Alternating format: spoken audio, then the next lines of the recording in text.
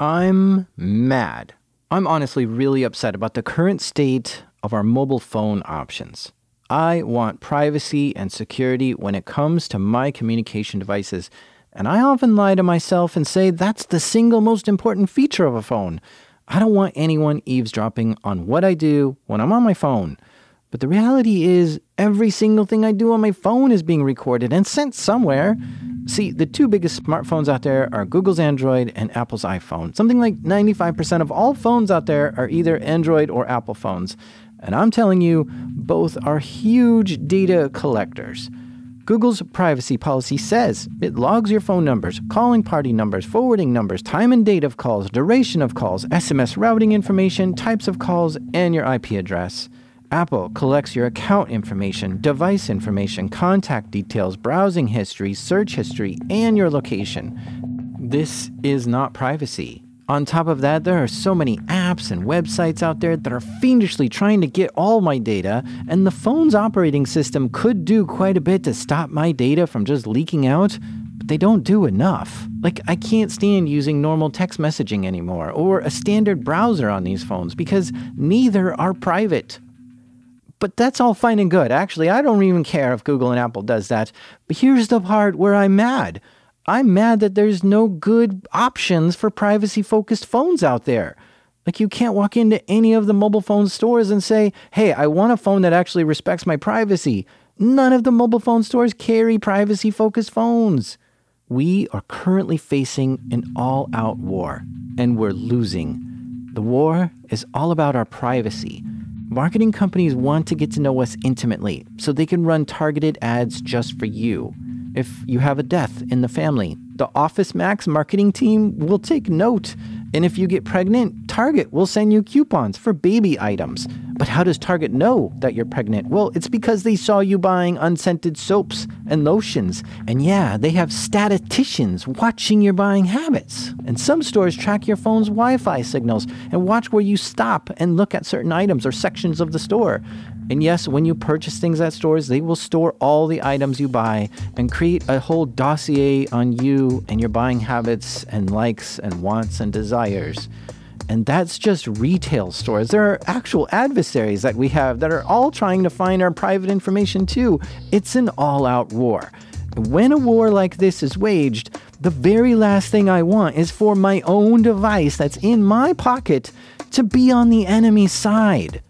One of the first things you learn about when you're getting into information security is the CIA triad, and this stands for confidentiality, integrity, and availability. These are the three main pillars of security, and I believe that both Android and Apple violate our confidentiality the entire time the phone is on, and sometimes even when the phone is off.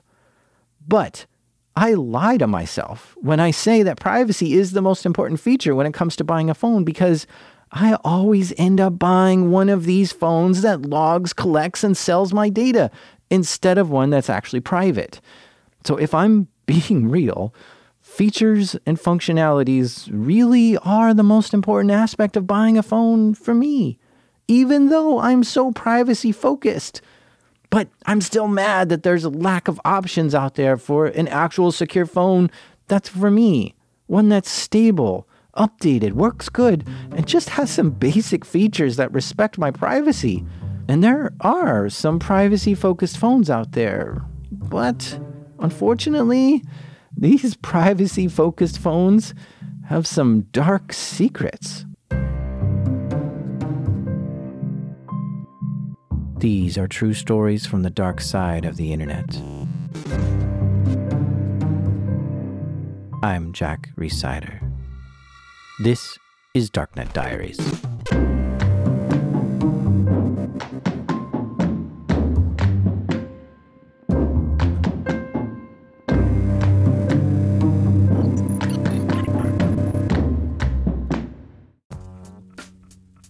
This episode is sponsored by Mint Mobile.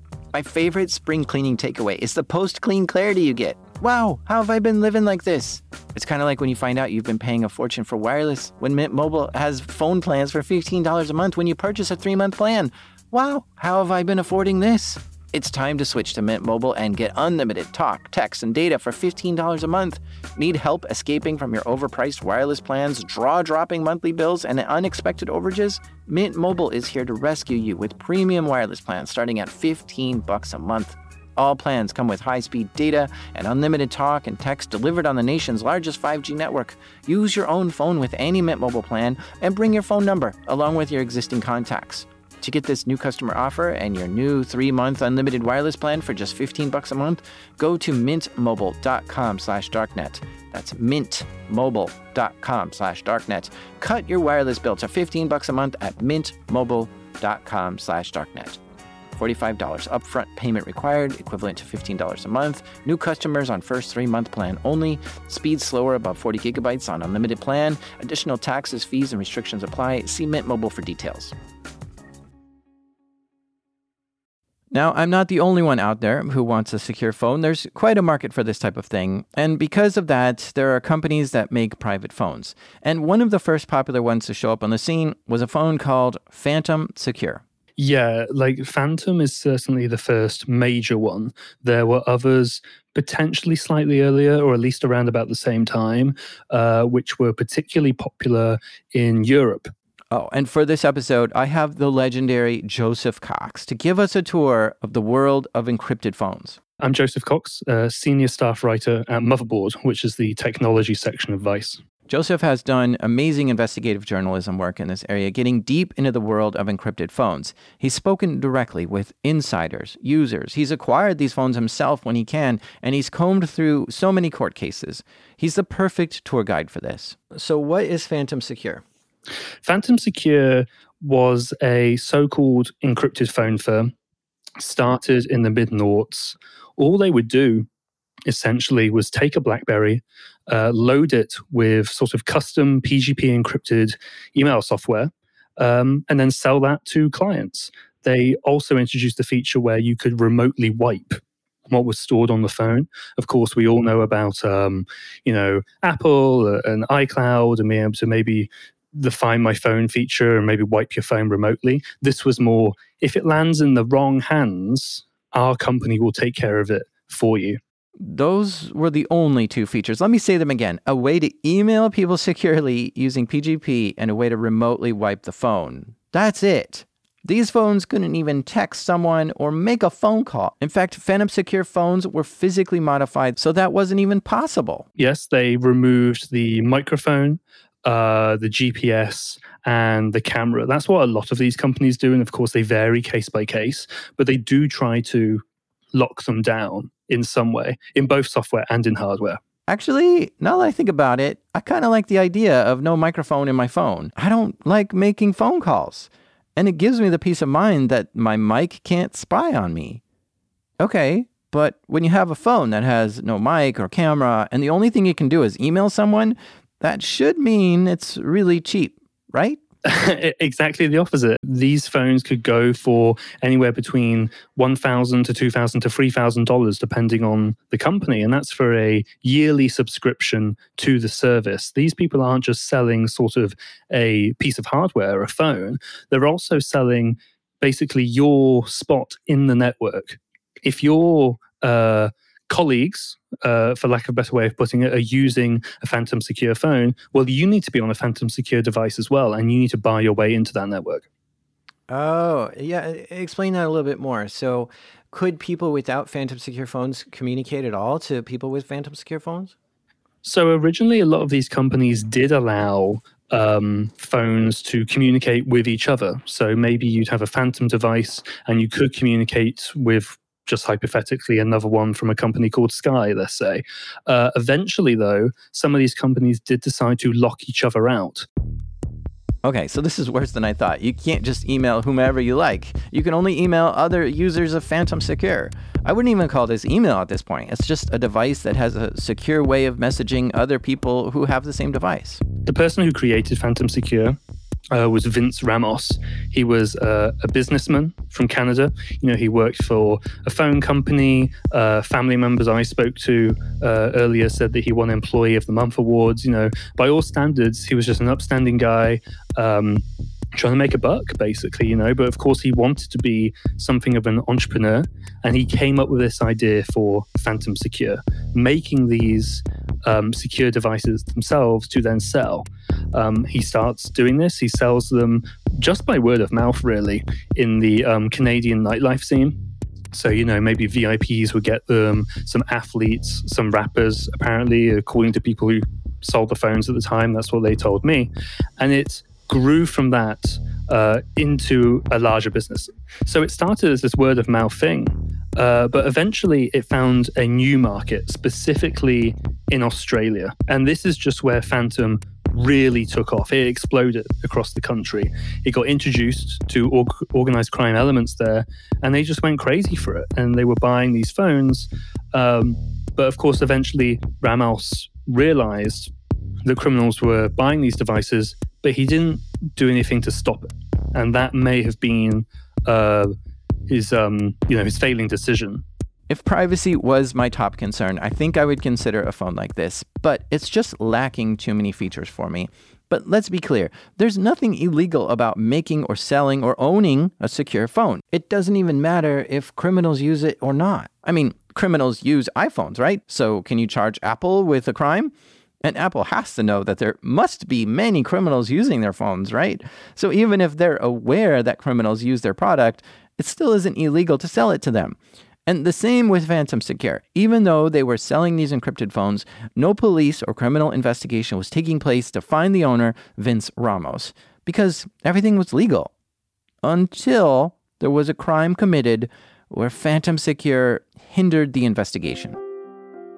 One of the earliest published cases of this actually happening was where a Phantom Secure device was implicated in the assassination of somebody in a biker gang there. And law enforcement weren't able to get information because this sort of device had been used. But as you say, you know, selling a phone is not illegal. Making a secure communications device is not illegal. What happened, though, is that when investigators dug in, they found that, you know, at least some of the distributors knew that they were providing encrypted communication devices to criminal entities, you know, individual criminals or larger organized crime groups. So the police discovered this Phantom Secure phone that was part of this assassination and started to investigate the company a little closer. What are these phones? Who's selling them? Who's buying them? Yeah, it's Australia, and then also the Canadians started to notice they were bumping into the phones as well. You know, presumably in the local crime market, obviously, where Phantom Secure and Vince Ramos were from in the country, they also encountered it. And then it seems the Americans started finding the phones themselves in their own investigations as well. And how are they encountering this? It's usually when they will bust somebody and they will go and they will try to grab the phone. You know, they want to gather evidence and see who else they've been communicating with, or of course their own incriminating text perhaps. They go to the phone and it's already been wiped. Somebody has wiped it, and in these cases it's going to have been Phantom Secure. Someone has contacted the company saying, hey, my phone has been seized by the feds, please could you wipe it? And Phantom Secure, as part of their business, offers that. At one point, the Royal Canadian Mounted Police actually went undercover and they pretended to be a drug trafficker whose phone had been seized. And they said, you know, very explicitly, hi, there are, you know, discussions of drug deals on my phone, please remove them. Of course, showing that Phantom Secure was willing to destroy evidence, essentially. Ah, there it is. The Canadian authorities posed as criminals, telling Phantom Secure, hey, look, I've got some criminal activity on my phone, and I need you to wipe it. Can you do it? And Phantom Secure was happy to do it. That means Phantom Secure knew they were destroying criminal evidence. That's a sticky situation for them to be in. I mean, imagine you're working at a grocery store and someone wants to buy a lighter, and they specifically tell you as you're ringing them up that they're going to use this lighter to go burn the building down across the street. Do you sell them the lighter? Because that's what a store does. They sell lighters.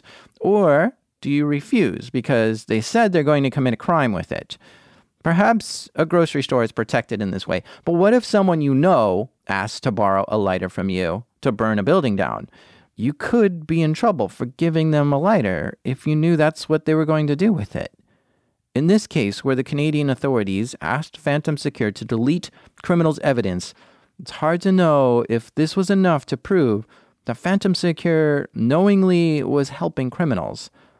And it wasn't enough for the Royal Canadian Mounted Police to arrest him, because years and years go by and the company continued to operate and grow without a problem. And the team was growing too as the phones were entering more countries. They needed more distributors to pass the phones out in those areas. And over time, more criminals were being arrested in Canada with Phantom Secure phones on them. But here's the thing. In Canada, even if you're selling phones to criminals and marketing it to them, and you know they're committing crimes with your devices, there isn't a law in Canada which they would be violating. Not as far as I know. And I don't think he was really breaking a law in Australia either. I've spoken to Australian lawyers who defend people involved in the encrypted phone industry in that country. And they've told me this business is legal. Same in Canada. As we've said, the Canadians didn't just arrest Vince Ramos there and then. But it's not legal to knowingly aid and help criminals in the USA. And once some phones started showing up in crime scenes in California and the U.S. authorities started investigating the company, that's when things started to unravel for Phantom Secure. When they saw the phones, my understanding is that one of the people implicated told them, hey, look, this is how we get the phones. This is how the business operates. And that, triggered something of a light bulb in the San Diego FBI. And then that's when they started much more earnestly looking into Phantom Secure and, in their eyes, realizing it was an actual criminal organization that they should target in and of itself. The FBI was not happy about these encrypted devices and wanted to learn more. And that's when they started investigating this company and found heaps of evidence suggesting that Vince Ramos and Phantom Secure knowingly met with buyers who would say they're going to use the phones to commit crimes. Particularly, Phantom was not vetting its distributors or its resellers enough. So it would give these people power to sell the phones to whoever they want. And then it would turn out there would be criminal elements buying them, right? And when this is brought to Vince Ramos's attention, he kind of either doesn't do anything with it or unfortunately puts his fingers in his ears and sort of turns a blind eye to the issue as well. As more crimes were committed by people using Phantom Secure, it frustrated the authorities even more. Australia and Canada, they basically set up a plan, which is that, well, it's all well and good if people say that criminals are using these phones, but we need to show that the CEO, Vince Ramos, also knows that and potentially will lean into that market as well. So a confidential human source, a CHS in the FBI and the DOJ's turn of phrase, someone close to Ramos, who was a distributor, convinces the CEO to come to Las Vegas for a meeting saying, I have these guys who are really, really big. They want to buy a large order of phones. So they set up a meeting in a Las Vegas hotel suite. Vince Ramos goes in and these drug traffickers are sat there and they're saying, we know you removed the GPS functionality from the phone, but we have a problem with snitches, basically, right?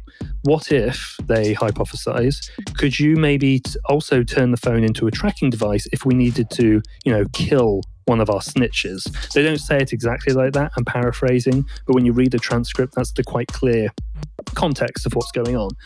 And Ramos doesn't seem to really push against that idea.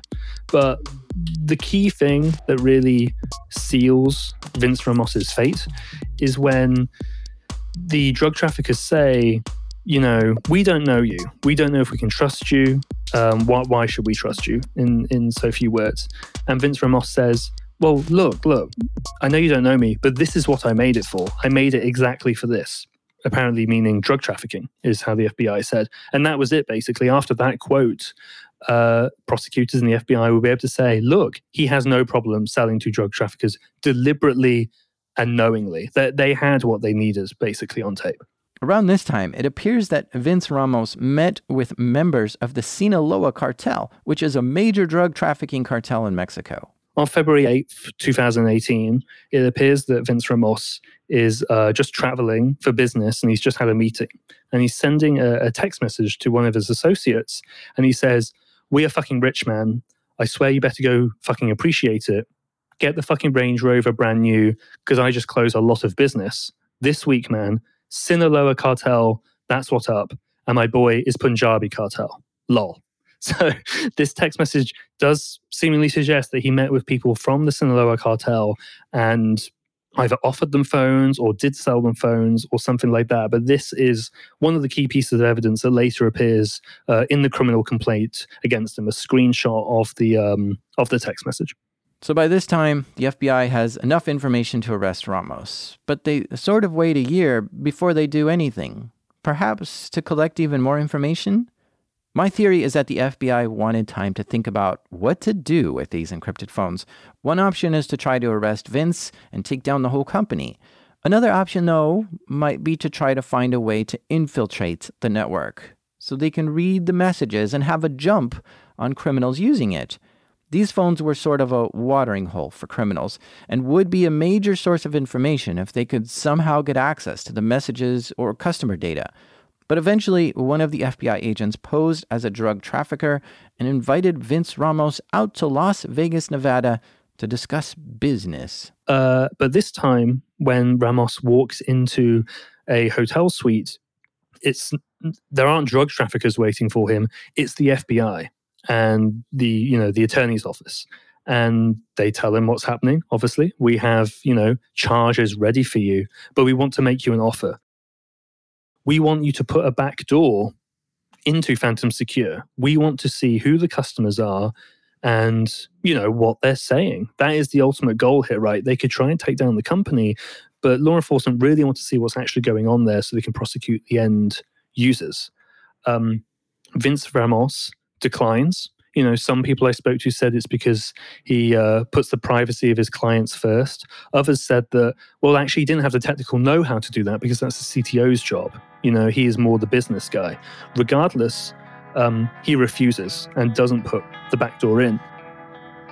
Now, this is a part of the story which gets weird for me. Vince actually traveled to Vegas with his wife and child, who were staying in another room in the same hotel. This meeting with Vince went on for a long time.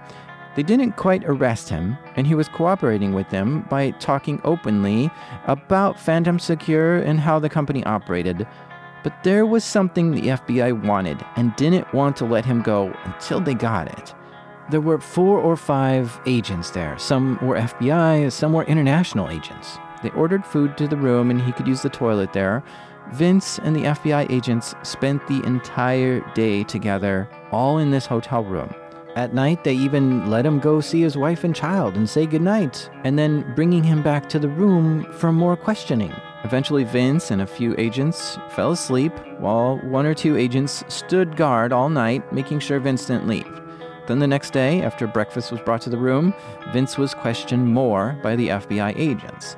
And this is just so weird for me. For the FBI to question someone for days in a hotel room, like, why not take him down to the police station and question him there? Why keep him trapped in this room without officially arresting him? I think it was because they really wanted or were hoping that this would be a more live operation. This wasn't like the end of it. This wasn't, let's arrest him, let's get a confession or whatever we can and let's prosecute the guy. They were hoping, it seems, that this could live on for a little bit longer. And they needed him out. Let's say they did eventually get a backdoor into Phantom Secure. They needed to not raise suspicion. He needed to be out. He needed to be free to talk to people eventually if they did get a backdoor in.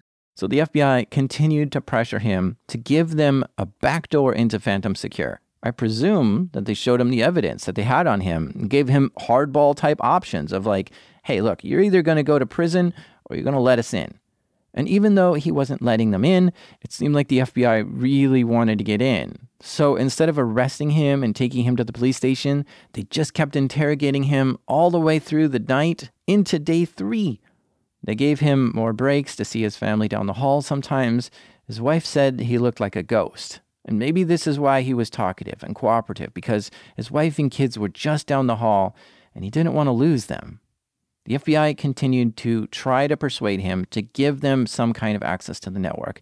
They wanted to see who the users were and any data Phantom Secure had on them, because this phone did have the remote wipe capability, so it was able to interact with the customer's devices in some ways. But Ramos still didn't give them access. Eventually, the interrogation went into the third night and into the fourth day. Vince fell asleep in the suite, and the agents were so tired at this point, they all fell asleep at the same time too. But Vince woke up during the night, and he got up and looked around the room and saw everyone was asleep. When all of the agents are asleep, Ramos, he sees a moment to escape, and in a seemingly quick change of heart, he flees the hotel. And, embarrassingly for these agents who have been guarding and talking to this guy for days now, the guy they've been hunting for years has left. He's out the door. He stopped in one last time to say goodbye to his wife and contacted an associate who picked him up by car, and the two of them were gone. Vince immediately tried to get to Canada, and he thought he wouldn't be able to get through airport security, so they decided to drive from Nevada all the way across the country to Washington State. And when they got to Bellingham, Washington, about 20 miles from the border of Canada, Vince parted ways with his driver and was preparing his last leg to get across the Canadian border. He was on the run. He was trying to evade law enforcement for some time, until eventually they caught up with him in a cafe, and apparently it was a very unceremonious scene. I spoke to the cafe owner, who said that several serious-looking men came into the cafe. They seemingly saw Vince Ramos sat in the corner. They went outside, made a phone call, and then a larger group of men arrived, go up to Vince, and he doesn't fight. He just stands up, puts his hands behind his back, and he's led into the police car, and that is finally the end, for him at least, Vince was arrested and brought to court in the U.S. under RICO charges. And RICO stands for Racketeer-Influenced and Corrupt Organizations. The case hinged on whether they could prove that Phantom Secure was knowingly helping criminals. But the prosecutors had ample evidence showing that Vince knowingly sold phones to criminals and was helping support them. Vince told the judge, quote, "I would be lying if I said I wasn't aware of what's going on. The reality was that I turned a blind eye and didn't want to face reality. I was making money and providing for my wife and children." End quote. At least according to one estimate from the Royal Canadian Mounted Police in 2016, that they believed that Phantom was making something like $32 million from the sale of these phones. And then eventually, I believe another estimate from the FBI was closer to $80 million in selling these devices. Vince Ramos, they bought apartments, cars, cryptocurrency as well. So they were making a lot of money from this operation. The courts found Vince guilty and sentenced him to 9 years in prison. Not for making secure phones, but for helping criminals commit crimes with them. And, I think he could have got more than that, but he did cooperate somewhat, and this was his first offense. I mean, the judge even said that he appears to be a very upstanding person, a successful businessman, but he applied it to the wrong industry ultimately. We're going to take a quick break here, but stay with us because there's more to these encrypted phones that I think you'd be interested in hearing about.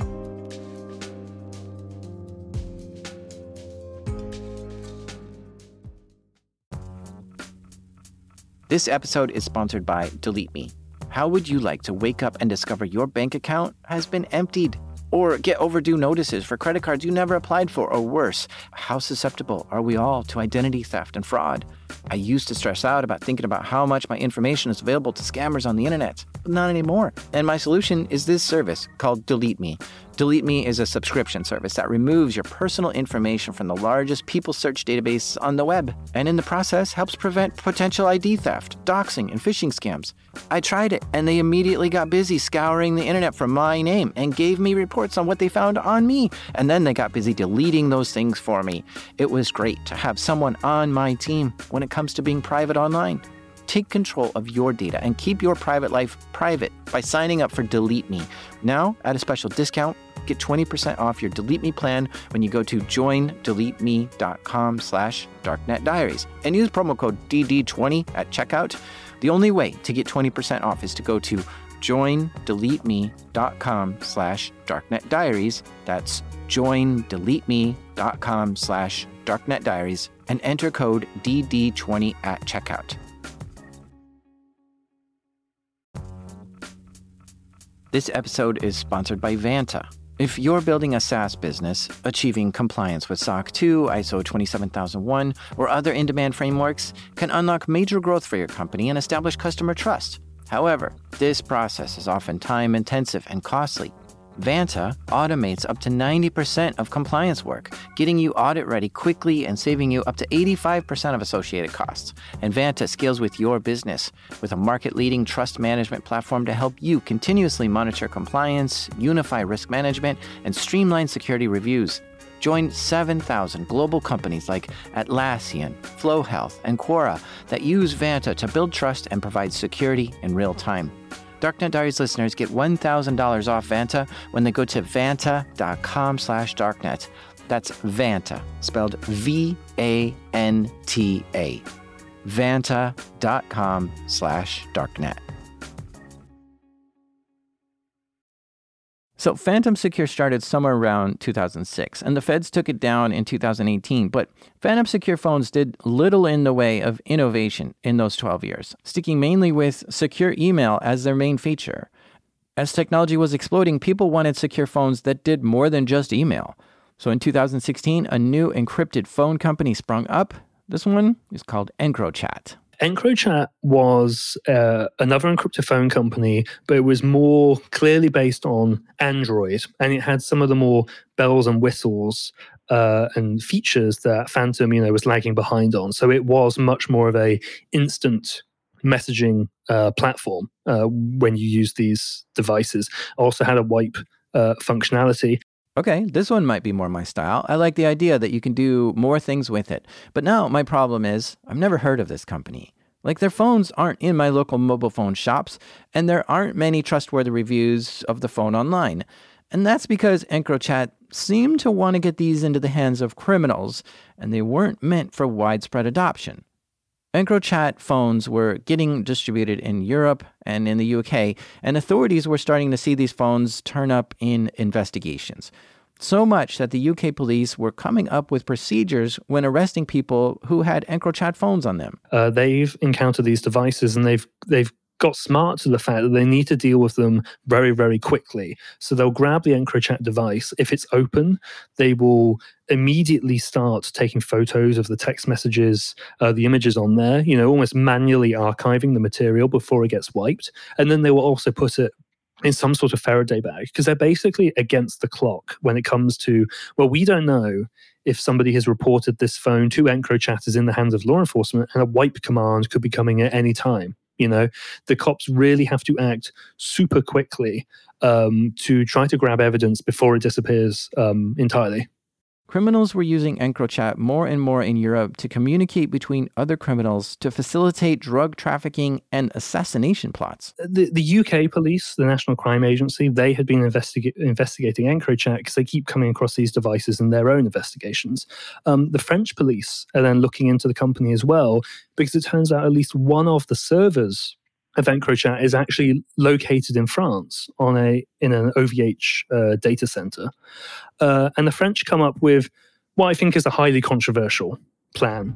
They decide to, rather than just try to identify the owners and shut down the company, they want to push malware to the endpoints, to the actual EncroChat devices themselves.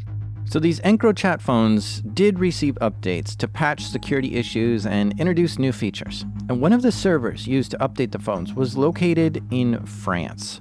So the French police got a warrant to access the data center and EncroChat server.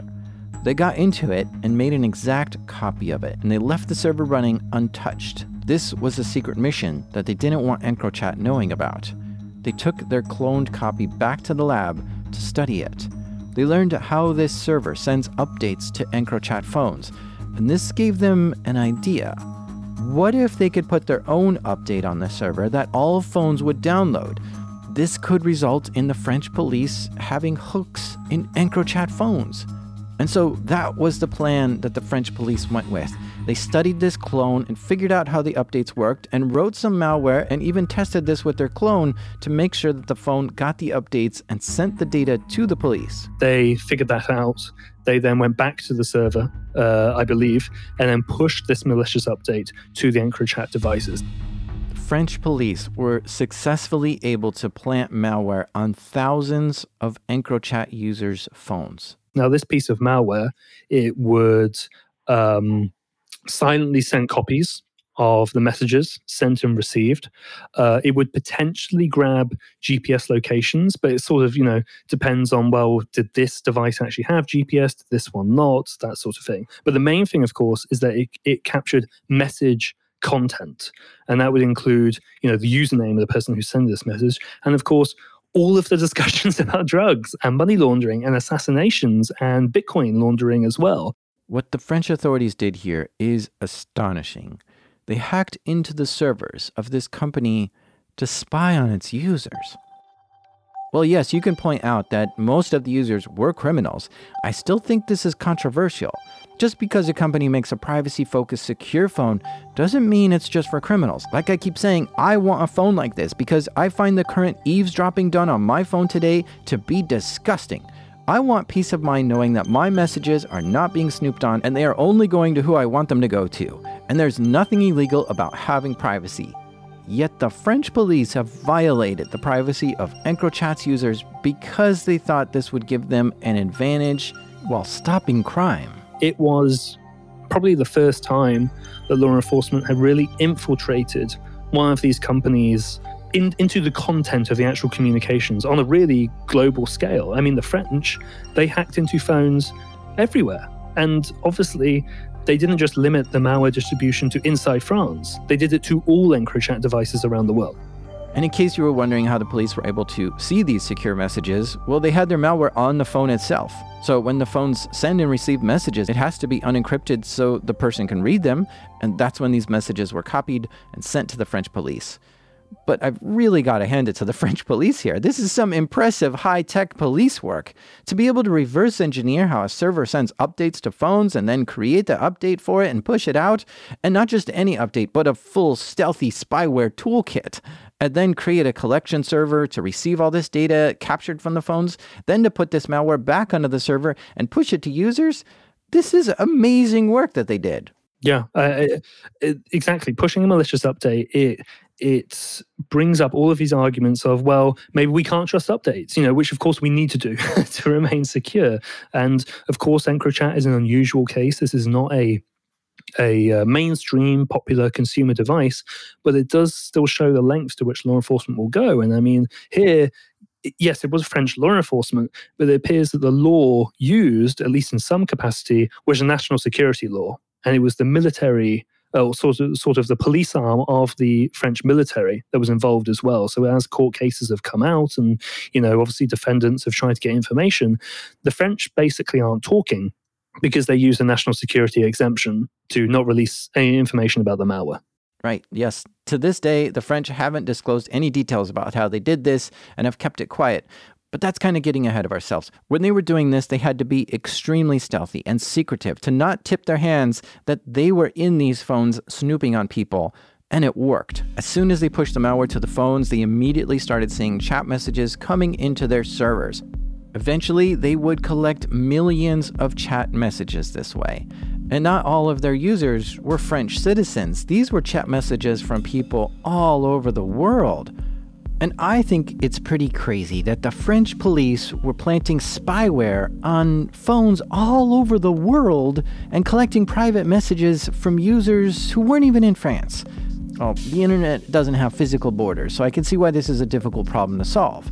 But reports show that the French police infected 50% of all EncroChat users worldwide, which is still thousands of users. So the French figure out how to distribute all of these messages they've been getting, and without getting too technical, they have to navigate a load of European laws. We give it to the Dutch, and then we give it to the British, and they basically join some sort of task force or group so we can share the data. But the long and short of it is that they give the content of these messages to various law enforcement agencies around the world, and they start digging through them. The things that are immediately flagged are threats to life. If any sort of system that the cops are using detects like this person may be threatened soon or may even be potentially assassinated soon, here's information we can act on immediately.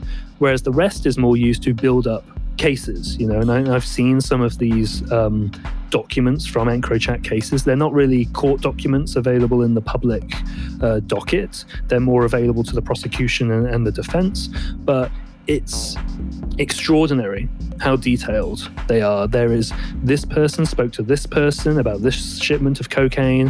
Here's a whole paragraph of them discussing, well, we need to get our Bitcoin guy involved to launder the proceeds. Here's another paragraph about where we're storing the cocaine. It's just, they were essentially looking over the shoulder of organized crime in near real time. This would be fascinating to see, even if it was just an ordinary phone tap, as it used to be. But here, it's the proceeds from malware. And clearly these people, these alleged organized criminals, thought they could speak with such impunity that some of them barely even use code words. It's like, here's the coke, here's all the drugs, here's where we're hiding it. It's just extraordinary how blatant it is. Still, EncroChat was unaware that their phones were infiltrated. Business and crime went on like normal, which is just what the French police wanted. But when some of the more serious crimes were being planned through these chat messages, the police in the UK started arresting some users. Operation Venetic, I think, is... The NCA was already doing sort of organized crime busts under that name, and then when the EncroChat data came in, I believe they put it under that umbrella as well. But hundreds of people arrested, and that really follows the whole gambit of criminal hierarchy. You'll have individual dealers and sort of mid-tier up to allegedly the higher levels as well.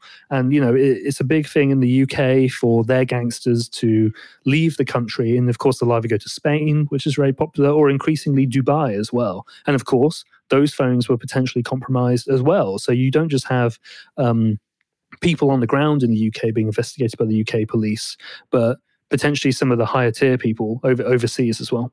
After some arrests started happening, EncroChat suspected something was wrong and began looking at their infrastructure for clues. So EncroChat, or the owners of EncroChat, actually discover that something odd is going on their network. And they do seem to discover some sort of malicious activity.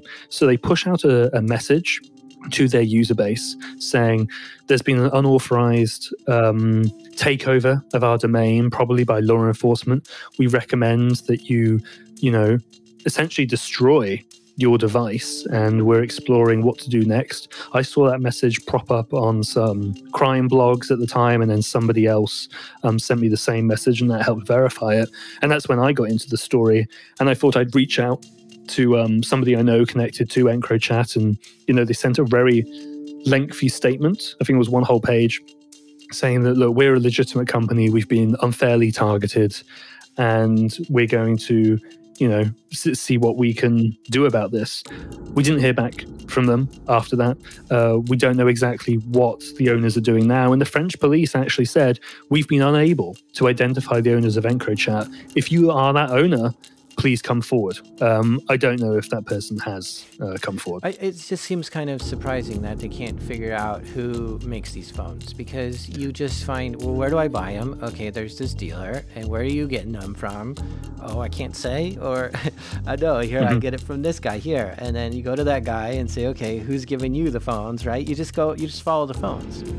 Yeah, we published a piece after the shutdown with some leaked emails I got, which do name several people involved with EncroChat, and I think it names the various companies involved in the corporate structure. We didn't name the person who is mentioned in the emails because, of course, they could potentially face threats or harm because, if they were heavily involved in EncroChat and all these people have been arrested, we don't want to contribute or amplify that name in case of harm.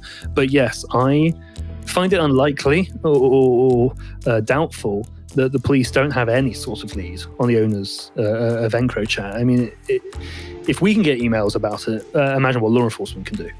So once EncroChat discovered someone was in their network and phones, they shut the whole thing down. A few days after it was shut down in the summer of 2020, that's when the French police announced themselves that they're the ones who infiltrated EncroChat. But still today, we don't know what happened to the owners of EncroChat. But if they are arrested, it will be interesting to watch what happens because, once again, making an encrypted phone is legal. It all comes down to whether or not they knowingly were selling to criminals.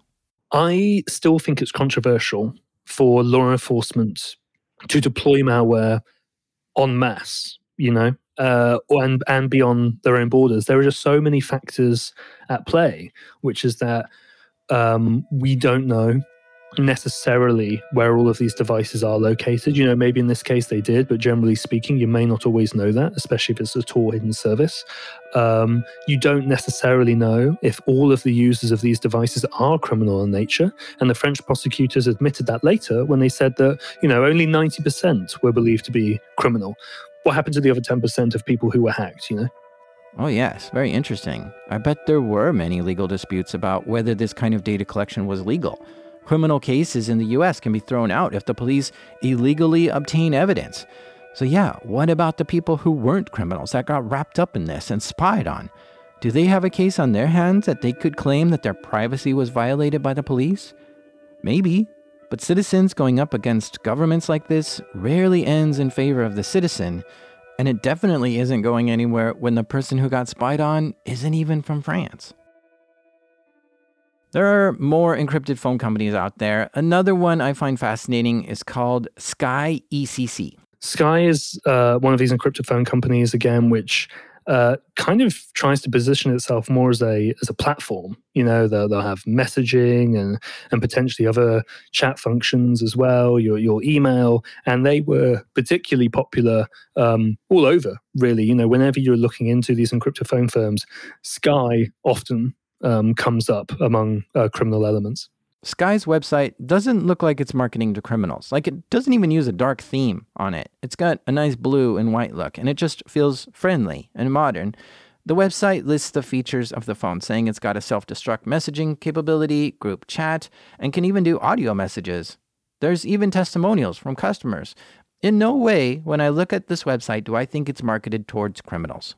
So yeah, a guy called Jean-Francois ran Sky. Some people call it Sky Secure, some people call it Sky Global. It sort of depends where in the world you're buying it with all these distant distributors and agents.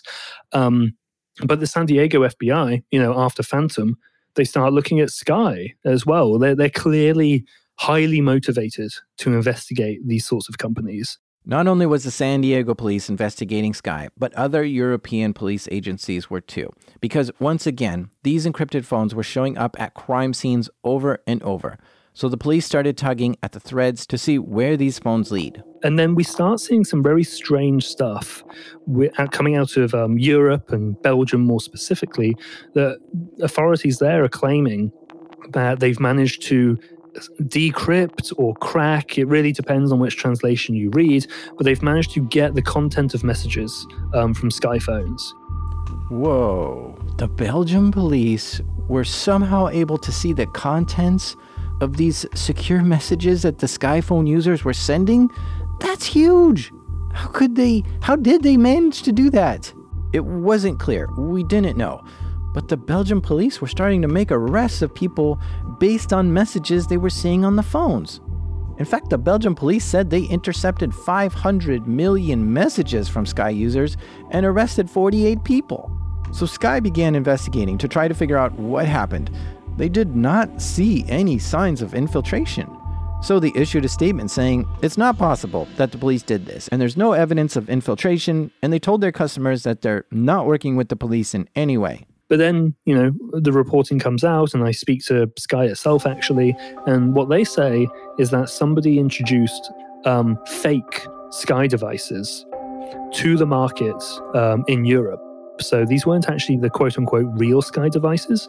They were ones that had some sort of fake or malicious app that then gathered the text messages and provided them to authorities.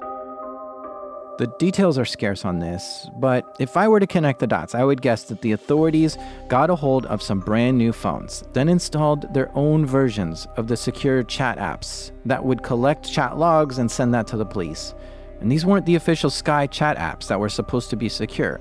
Instead, it was the police's version they made and just disguised it to look like the Sky chat apps. Then they somehow gave these phones to Sky distributors to sell to their customers. I would call this a supply chain attack. Phones were somehow intercepted between where they were made and the customers who were buying them, which is a wild and scary attack. To think that the person you're buying these devices from might be selling you a phone that was compromised by the police and didn't even know it. So if I'm putting one and one together here, Belgium, said they infiltrated part of the network and arrested 160 people, and Sky is saying somebody's putting out fake phones or fake apps that has, some sort of malware or something on it. It sounds like the Belgian police may have been the ones who did that. Potentially, yes. But honestly, we just don't know at this point. It's so unclear, and it's one of the cases we probably know the least about, even though it's one of the more popular encrypted phone companies for sure. I think this is a sign that the police are becoming pretty sophisticated at fighting crime. The French authorities are advanced enough to be able to put malware on thousands of people's phones, and now potentially the Belgian police are doing supply chain attacks? It's a wild new world we're in. Well, after this incident, the U.S. Department of Justice indicted one of the owners of the Sky encrypted phone company, which means the DOJ believes they have enough evidence to bring this person to trial and prove they have violated RICO laws. I contact a source at the company and I say, hey, can I just get a comment on this indictment? And they say, sorry, what indictment is that? I send them the PDF and they go silent. Clearly, I was the one who told them there was this indictment against their company. And we don't speak for a little while. Eventually, Jean-Francois comes out with a statement and provides it to us that they really vehemently deny the charges against the company and about him specifically, and they're going to fight it. They're, according to their statement, or one of the most recent ones, they are really actually going to try and fight this in court. So completely different to the Phantom Secure case, like not cooperating and really thinking that it's an unjust charge against them. And once again, that court case is going to hinge on one thing: whether Sky knew they were selling to criminals to help them commit crimes. Yes, the way that the US will prosecute one of these under RICO is if they can prove that Sky or anyone else sold these phones deliberately to facilitate criminal activity and knowingly did that. We honestly have no idea if the DOJ has that sort of information. I'm going to guess the DOJ wouldn't file an indictment based on absolutely nothing, but we have to see what evidence they have eventually, and we haven't seen that yet. And Jean-Francois is going to fight the case, is my understanding.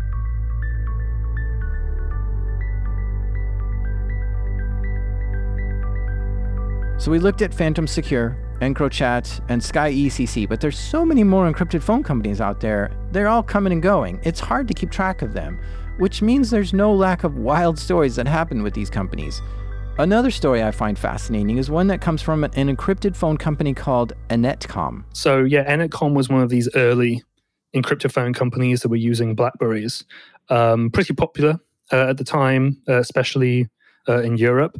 And this was sort of the first, for lack of a better word, takedown of an encrypted phone company that I saw and I reported on at the time. And in this case, Dutch police were able to get the content of the messages, which was very unusual at the time. And eventually it came out, it appears that there was some sort of misconfiguration with how Enetcom encrypted these communications. Authorities managed to get hold of the server, and I think it was potentially the keys were also stored on the server, and they were able to decrypt the communications like that. So it advertised itself as end-to-end encrypted, but that wasn't really the case if they were able to get hold of the server and then actually obtain the contents of communications that way. It was an implementation issue, basically. Wow, again, the European police are really blowing my mind here with their attack capabilities. To find an implementation flaw in Enetcom's communication network and to exploit that to be able to relay messages back to the police, it's really incredible work. This resulted in the Dutch police collecting and decrypting 3 million messages sent over Enetcom's devices. Enetcom must have been furious over this, but were quiet about it. We didn't hear much at all. I mean, I think the authorities, they shut down the network themselves at the time. I remember the owner of Enetcom had some very expensive looking lawyers when I went to their website and tried to chat to them for a bit. But no, they kind of fizzled out and they kind of faded into obscurity along with the owner. Meanwhile, everybody moves on to the other companies as well at the time. There's still business to be done for these guys. And yes, this is offensive operations being carried out by the police. They are actively hacking into and infiltrating networks, servers, and phones in order to collect evidence on criminals. This is way different than what I previously imagined the police were doing in regards to computers, which I thought they were doing more forensic type computer work, trying to look through the logs of a seized device to figure out what someone did. And that's totally different work than hacking into a network covertly, placing malware on it, and collecting user data. So the police must have had to put a lot of time and effort and resources just into building the team which would be capable of doing this. Yeah, totally. I mean, this must be a real thorn in their side if they're willing to contribute this time, resources, expertise to disrupting or shutting down or ultimately getting to the contents of the communications of these phones. As I mentioned, while everybody's been looking at Facebook Messenger and WhatsApp, this is the real stuff that's been going on with the organized crime people. Wait, clear that up for me. What do you mean? What is everyone looking at Facebook and Messenger? Sure. So, sorry, I just mean very generally that when we have the so-called going dark debate among law enforcement and civil liberties advocates and, digital privacy advocates, that sort of thing, a lot of the commentary is on popular consumer devices. The San Bernardino Apple case where the DOJ tried to legally force Apple to unlock the phone, the case where the DOJ tried to secretly get Facebook to somehow bug an encrypted communication, and then, various laws potentially impacting the security of WhatsApp, let's say. There's a lot of discussion around that. And then more recently, a lot of stuff around child sexual abuse imagery and catching people who are using consumer devices for that sort of thing. I mean, in my opinion, the so-called going dark debate is really happening with these encrypted phones. This is where law enforcement are being very aggressive with their techniques, both in a legislative sense, when it comes to RICO and using that, in a technical sense, when they're deploying malware en masse. If we're going to have this conversation around what sort of access should law enforcement have to private messages, what sort of messages should be available to authorities, what's off limits, what's on limits. I don't know what the outcome of that discussion is. And, as my place as a journalist is not really to say where it should go, but I do think that people should be including this sort of stuff in that conversation because it's real world case studies of this going on. There's another encrypted phone company called MPC, and this one is crazy. MPC is, in my opinion, the most interesting encrypted phone company. We've had these stories of tech entrepreneurs or just business people deciding to make these encrypted phone firms. Maybe they want the money, maybe they care about privacy, maybe it's a mix, whatever. Here, MPC is a company made by organized crime for organized crime. It's run, as we found, talking to multiple sources, in and around the industry, that it's run by two serious top-tier gangsters, colloquially known as the Brothers from Scotland. And they deal with a lot of the drug trade going into Scotland and then, obviously beyond its borders as well. They did use Enetcom for a while, but then they decided to, well, no, we don't want to trust our security to this company. Why don't we make our own? And they did that with MPC, but they also see an opportunity. If people want to work with us, they need to use our phones. So they sell the devices as well. And that actually became, a business opportunity in its own right, actually running this company to then sell the devices to other organized criminals as well. It's diversifying their portfolio, essentially. Well, nobody really knew who was running it at first. But because it was run by gangsters, they conducted their business differently than the others. For instance, they didn't like the competition that was in the encrypted phone market, so they started threatening their distributors who also sold their competitors' phones. One of the people I spoke to was threatened to be killed because they were selling a competitor's phones in the same sort of area that MPC was also involved in. And at least one person was slashed, my understanding, where you take a knife and you slash their cheeks. So, their mouth has a very large cut on it. That's the sort of violence that these people were perpetrating, as well as, intimidating phone calls and that sort of thing. At some point, MPC messaged Joseph out of the blue. And they were asking me, hey, do you do reviews of encrypted phones or anything like that? Just what anybody would do with an iPhone, a sort of normal tech outlet where they send you the new iPhone, you review it or whatever. I don't do that. That's just not the sort of work I do. And I said, if you send me the phone, I'll look at it, but I'm not going to be paid for a review, because they were offering payment, and obviously that's unethical. They said, sure. They never ended up sending the phone, but they were clearly trying to establish some sort of legitimacy in the space by getting, a journalist or anybody else just to write what they thought about the device. And I should say that MPC did say just do an honest review or whatever, but that's a very unusual dynamic to then, for a company you then later find out is run by, top tier organized crime. The police started investigating MPC, and they also said this is very unusual for an organized crime group to create their own encrypted phone business. But the story gets even darker after that. So one of the other ways, beyond trying to get reviews from journalists, that MPC was trying to get marketing was, just sort of these brand deals. And there's a fairly famous former criminal turned blogger turned sort of journalist in Amsterdam called Martin Kok. And, he's out of prison after murder convictions, and he writes on his blog called Butterfly Crime. And there he makes a lot of enemies. He will name people. He will say what various crime elements are up to. And there are lots of attempts on his life. I mean, you can go on YouTube and you can check out, the Dutch police showed a car bomb that was targeted against him. And it's a truly huge explosion that they do a controlled explosion just to get rid of the bomb. Anyway, MPC works with Martin for some branding. It's like, hey, just tweet some photos of you wearing this MPC shirt and the phones, and we could run adverts on your website, that sort of thing.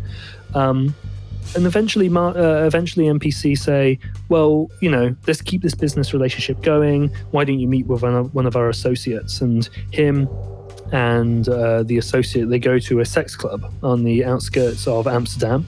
There's CCTV footage of Martin Kok walking around with somebody down the street of Amsterdam, and a man in a hoodie runs up behind him, puts a gun to Martin's head, and for some reason, Martin isn't shot. Maybe the guy freaks out, maybe the trigger jams or whatever, but he points the gun, it doesn't work, and then he runs away. And that's the first attempt on his life that day. And then when they eventually leave, sort of blurry-eyed, from the sex club, and Martin Kok is getting into his car, a man jumps from the bushes and shoots him and kills him. And we were told shortly after that, or sometime after that, that this was an assassination with the consent and the help of MPC, the phone company, and by extension, the brothers who ran that company. Whoa. Now, that's scary. And I suppose it means you can't trust an encrypted phone company that's run by criminals. And it also means that MPC is clearly breaking laws, while some of these other phone companies, it's not so clear. Which, yeah, it's going to cause them to be investigated by the police, and they're going to want to probably shut this company down. And so the police started investigating MPC to figure out who's running it, and this did lead them to find out it's being run by some known criminal brothers in Scotland, and this revealed their identities. Yes. So my source provided the name of the two brothers beforehand, James Gillespie and his brother as well. And then the police do announce that. They announce the two names of them and their various associates as well. Later on, they arrest one of the associates in South America, I believe. But at the moment, it seems that the brothers, at least from my understanding, are still on the run. Yeah. Oh, so they went into hiding. Yes, yeah, and there's some reporting on client crime blogs that they're also in South America, but there's it's hard to say. These people may move around. These are highly technical, highly resourced individuals, right? I mean, I doubt they're going to stay in one place for too long. But when one secure phone company goes down, it just seems like two more pop up. A constant theme with these companies is that once one shuts down, either of their own volition or law enforcement hacks them or otherwise carries out an operation against them, these criminal users or users in general, they still need a phone. So they will go to another one. So when EncroChat was closed, another company called Omerta did a sort of discount offer where you could either get phones cheap or buy one, get one free or something like that. And presumably, maybe some people went over to that. When Phantom shut down, a lot of the user base was absorbed by Sky and then also by Cypher as well. Cypher is still going. It's probably the biggest, or at least the most established and longest living encrypted phone company that is still going right now. But, is Cypher being investigated? I mean, probably in some capacity, right? It's been going on for so long that maybe they could be the next target. And there's another encrypted phone out there that looks really promising. It's called Anom, kind of short for anonymous. And it has a cool dual boot thing. Check this out. When you boot it up, it asks for a PIN to unlock it. That's normal, right? And if you type it in, you see normal apps like Instagram, Facebook, Tinder, Netflix, even Candy Crush. But if you try to click on any of these apps, they just don't work. They're just dummy apps to make the phone look normal. What you need to do is reboot the phone, but this time enter a different PIN code. When you enter the second secret PIN, it unlocks access to a secret area of the phone. But there are only 3 apps in this secret area, and at first glance they look boring. One is a clock, and the other is a calculator, and the third is device settings. The secret is to open the calculator app, which then asks you for your Anom ID and password. And once you get in there, you can send and receive encrypted messages. This phone is slick and stealthy and more clever than you realize. Anom started up in, I think, 2019, and it was first introduced in Australia. Specifically, people who typically distributed encrypted phones were getting these and passing them around.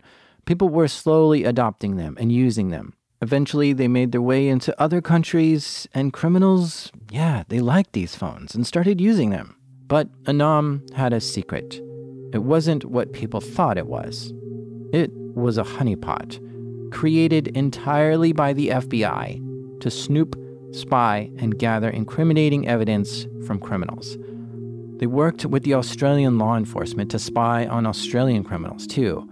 But this posed some massive challenges for the FBI. What are the legalities of marketing and selling spy phones like this? How do you even create a shady underground encrypted phone company without it being so good that it goes mainstream? Clearly, the FBI wanted in Phantom secure phones, but didn't get in. And this may have been where they got the idea. If they can't find a way in, they can make their own phone. This was dubbed Operation Trojan Shield in the FBI, and their Anom phones were able to collect 27 million messages from its users. We don't know how many arrests this resulted in, but it's yet another incredible amount of resources that law enforcement has spent to try to infiltrate encrypted, secure phones. But man, now that we've taken this tour of the world of encrypted phones, I feel like I can't trust them. In 4 of these stories, law enforcement infiltrated the chats. I don't want the police reading my chats. And so many of these phones seem like it's just for criminals to use, and I don't want that either. I just want a secure phone that doesn't vacuum up all my data. And I'm not a criminal. I just like privacy. There's got to be some kind of phone out there for me. There was Silent Circle, which is, of course, is a slightly different user base in that, it was made by Phil Zimmerman, the creator of PGP. And they have this platform where you have silent text, which is obviously text messages, and I think encrypted email or something as well. And they had the Black Phone. And this communications platform, essentially, that they did try to sell to governments. I think I've seen some, I believe it was the US Navy contracts and that sort of thing. So that isn't the same sort of space, but I don't know if criminals will gravitate towards that because they'll see, it's working with the government, then it can't be trusted, that sort of thing. So many of these criminals will be better off with a fully up-to-date iPhone or fully up-to-date Android device, if it's a higher tier one, with Signal installed and just use that, or Wickr, or whatever.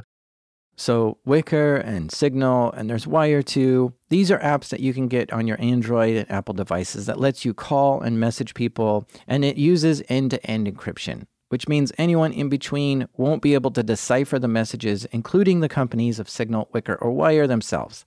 If security and privacy is important to you, which it should be, you should move your communications to one of these apps. Signal seems to be the most popular, where you probably already have friends and family using it. But what about securing the phone itself? Well, I guess we're going to have to go with iPhone or Android on this. But you should do things to lock it down. To start with, keep them updated. Updates fix vulnerabilities. And I think what we've learned in this story is that authorities will exploit vulnerabilities to gather evidence. And some of these companies just weren't very good at securing their own infrastructure. I mean, it sounds like a Netcom left the keys to their server out in the open.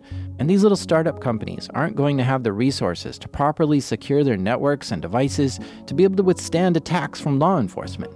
However, a big company like Apple and Google do have the resources to keep things secure from outsiders getting in. Now, if you're going to get an Android device, I recommend getting the Google Pixel over the other Android phones. Since Google makes the Pixel phones and the Android operating system, this means the latest security updates will be available on the Pixel first. These updates can take a long time to trickle down into other makers like Samsung or OnePlus phones. And I've seen some phones sold in stores that are so far behind on Android updates that the software is already end of life on brand new phones. So you want to get closest to the source with Android, which is getting the Google Pixel. But one big security flaw still with these phones is SIM swapping. This is where criminals will call up your phone company and impersonate you to tell them to move your phone number to their phone. Once a criminal gets control of your phone number, they can get into a ton of your accounts, and it's a horrible problem to try to figure out. So because of this, I use an iPod Touch as my phone. Joseph actually taught me this and wrote a great article on how to do this because the iPod Touch doesn't have a SIM card. It's Wi-Fi only, so it's impossible to SIM swap me. And I use a combination of Google Voice and other apps to get the iPod Touch to be a regular phone when it has a Wi-Fi signal. And this is what I use as my primary work phone. And honestly, the only app I use on it is Signal, which allows me to text and make calls securely using end-to-end encryption. If you want to go even deeper to lock down your phones like I do, I highly recommend the book Extreme Privacy: What It Takes to Disappear by Michael Bazzell. This is a massive book, which is all about how to secure your digital life. It's fantastic, and I'll have a link in the episode description if you're interested.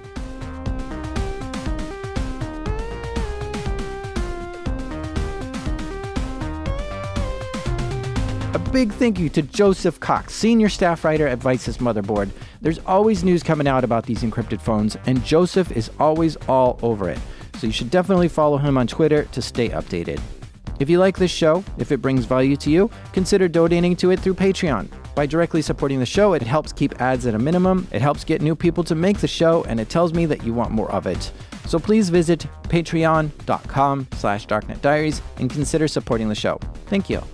The show is made by me, the decompiled Jack Rhysider. Editing help and sound design by the Cypher Suite, Andrew Merriweather. Our theme music is by the Elliptical Curve, known as Breakmaster Cylinder. In the future, everyone will have 15 minutes of privacy. This is Darknet Diaries.